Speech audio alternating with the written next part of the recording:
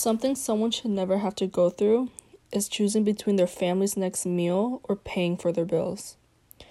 The U.S. Department of Agriculture, also known as the USDA, defines food insecurity as a lack of consistent access to enough food for an active, healthy life. Food insecurity is a complex problem where many people do not have the resources to meet their basic needs, challenges which increases a family's risk of food insecurity. Although food insecurity is closely related to poverty, not all people living below the poverty line experiences this food insecurity, and people who live above the poverty line can experience this food insecurity. That also means that layoffs at work, unexpected car maintenance, or an accident on the job can suddenly force a family to choose between buying their next meal or paying for their bills. Working families across America face countless situations that can result in food insecurity and hunger. Food insecurity is something that many people aren't aware of. People who experience it would rather keep it to themselves rather than seeking for help. We hear more about hunger than we do about food insecurity. But the difference between hunger and food insecurity is that hunger is a personal physical sensation of discomfort, while food insecurity refers to the lack of available financial resources for food at a household level.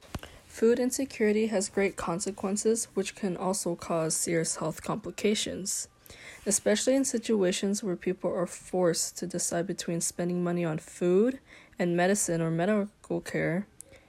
Food insecurity can also damage a child's ability to learn and grow, and for senior citizens, such as choosing between paying for food and critical health care. Food insecurity is not just about the lack of food, but is more of prioritizing critical needs over their necessity to eat, which will then lead to hunger.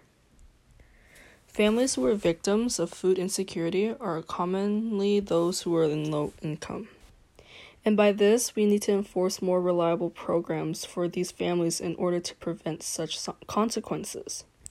By giving more people benefits through nutrition assistance programs, increasing benefit amounts and addressing unemployment may help reduce food insecurity and hunger. For example, many working families, including thousands of households who don't qualify for federal assistance, visit Feeding America network of food banks to help make ends meet. The Feeding America network serves nearly every community in the United States, helping more than 40 million people. Not only enforcing more of these reliable programs, simple donations and writing to lawmakers about these situations, similar to the CARES Act, brings more attention to this food insecurity that could acknowledge society in hopes to assist one another in yet another social issue. Food insecurity is no joke and is more common than what you would think. It is time that food insecurity should be resolved for innocent, hardworking families.